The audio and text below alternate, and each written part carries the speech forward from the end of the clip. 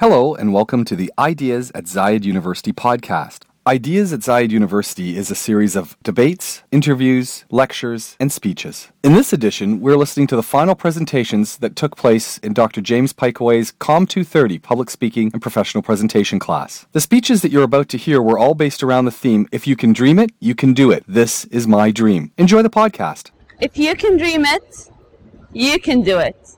Well, this never made sense to me. I never saw myself as a dreamer. I see myself more as a realist. And in other words, I do call myself a dream crusher. Maybe because I see dreams as an abstract thing that would never happen. Maybe because I'm just too afraid to dream and never accomplish anything in life. Or maybe I just never knew what I really wanted. One thing I knew about myself, one thing that I grew up loving, one thing that I keep dreaming about, one thing that I would never give up on. And this one thing is a horse. And the quote that really makes sense to me is, the words love, hope, and dreams are synonyms with horses. As an interior designer, my passion for horses has inspired me. It inspired me to create something new and to bring two different entities together. What most people don't know about horses is their medical effects on people, and especially people with autism. Autism is a disorder that literally makes a person live in his or her own bubble, in a world totally different from ours. And just a horse has proven to have a direct link to make our world a better place for them.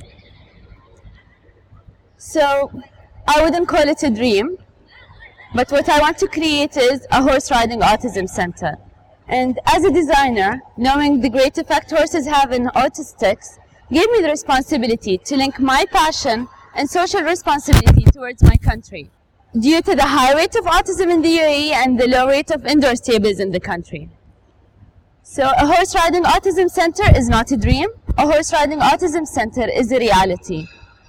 I did not give myself a chance to dream about it. I took the risk and designed this space as part of my capstone project, not having a single clue of whether this space would actually work or not. And my dream, which is a reality, is not just to keep it on papers as a conceptual project. I want to make it happen.